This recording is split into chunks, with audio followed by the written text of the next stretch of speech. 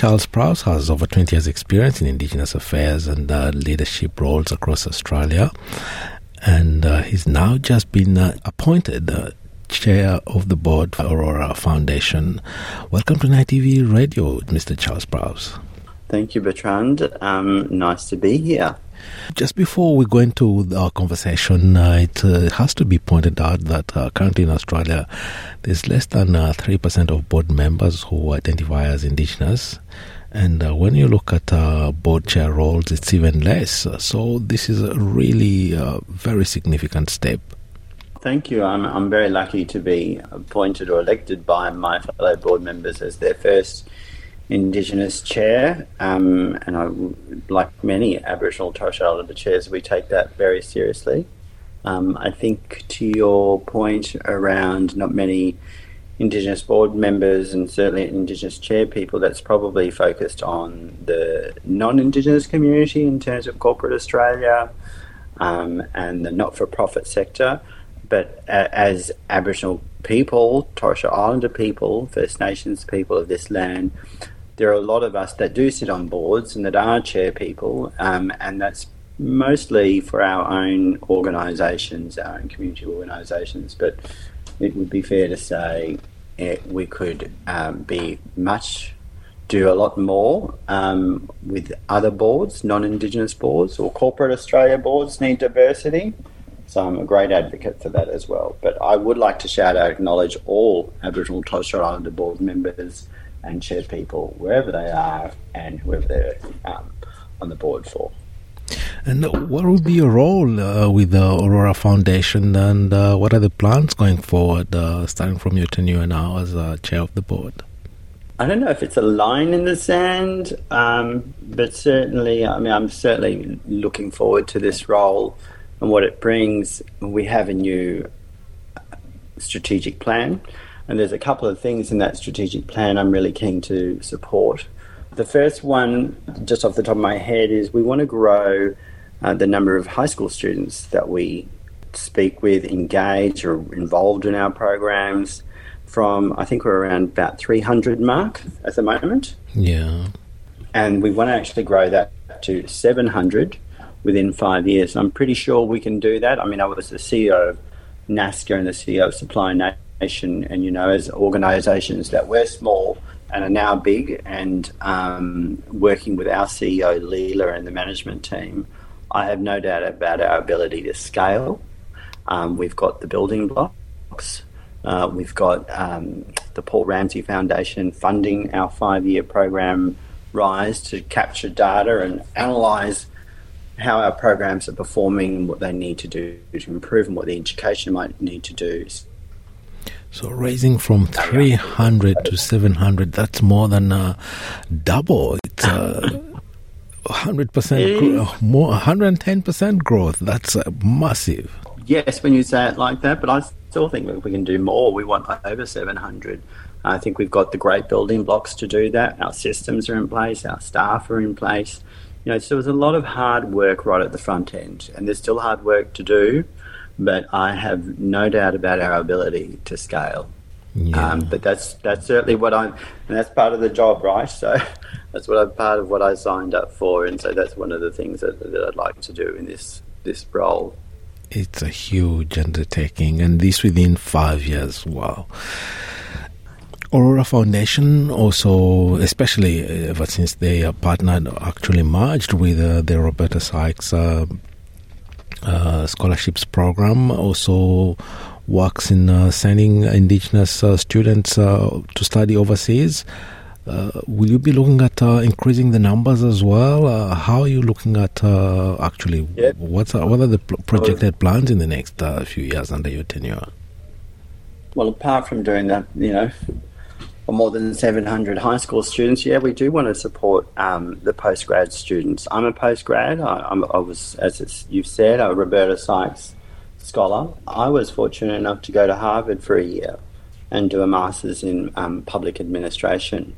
It's actually been 5 years almost since that, because I'm getting invites to come to our 5-year reunion, which is awesome.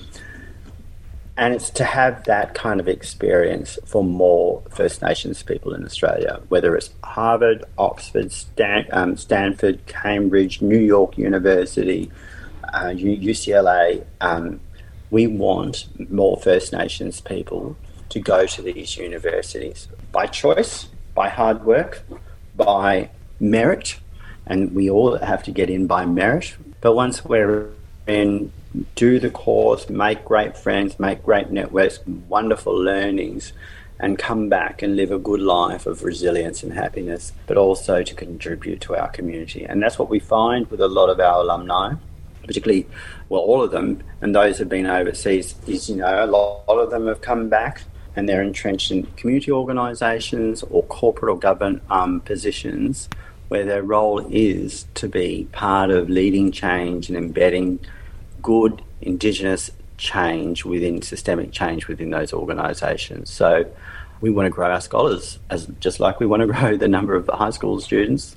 It's already sounding like a big job when I say it all like that, but to give them opportunities, and help change the system for the betterment of all of us. So alumni, high school students, and, the other bits, there's still more work to do around corporate Australia and business. So, but we certainly want to grow our alumni as well. It's a 5-year tenure. Have you started, or it's still, the beginnings? Well, it started. It started in February. It's only recently that it started, and I'm looking forward to it. We've got a board meeting in May. There's a few things to do before that, and we'll see how we go. Before the release of the Closing the Gap statistics, and you're doing a bit to actually contribute to closing the gap. Well, we are. May is National Reconciliation Week. NAIDOC's not far behind that. I suppose one of the things that we've got to learn is how to be an Indigenous advocacy group or organisation. We've really worked hard on building the organisation, getting the systems, the process, the people, our policies, our programs in place, our data capture, our data analysis done by us, for us, with people that are qualified now from Cambridge and Oxford and many other places. So those scholars pay dividends to us as an organisation, which pay dividends to the programs, which pay dividends to the community at large. That's what we hope to do. That's what we are doing, actually. I think my role in this organisation as the chair is to look at taking that with our management and the board to the next level. How do we advocate to our people effectively with data? Advocacy based on evidence, advocacy based on data from our students, from our programs, from our elders. I would also like to take a little bit of a belated shout out to our elders who support our programs, support our young staff, and our older staff for that matter, in guiding us in a way that is both welcoming, embracing, and it really kind of challenges us in a nice way to think about, is this the best that we can do? Is this what is appropriate for our kids? Is this what is appropriate for our culture? And is this what is appropriate for our community? So in everything that we do, we want to be guiding and making sure it's the best possible outcome for our young people and for our community at large. And we couldn't do that without our elders, so I just want to acknowledge all of our elders on our programs. Without them, their knowledge, their wisdom, we would be anywhere. We wouldn't be doing what we're all doing. So, all due respect to the elders. And, I was, when I was in Harvard, at Boston, and, there was, I'll give you an example, there was of what it's like to be an alumni in these places. We had First Nation. There's a First Nations course you can do at HUNAP, the Harvard University Native American program, and they talk about First Nations governance. And one of the ways that people describe in what's now called the United States of America around planning for the future and being responsible for those that come after you is to think about 7 generations to come.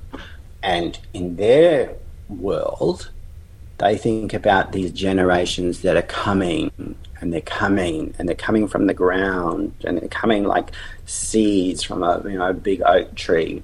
They're coming. So for me, what that has meant is we can't think about just the next generation, my nieces and nephews, my kids, my grandkids, we have to think about their grandkids. We have to think about long-term stuff. We have to think about system change for the 7 generations that are still to come.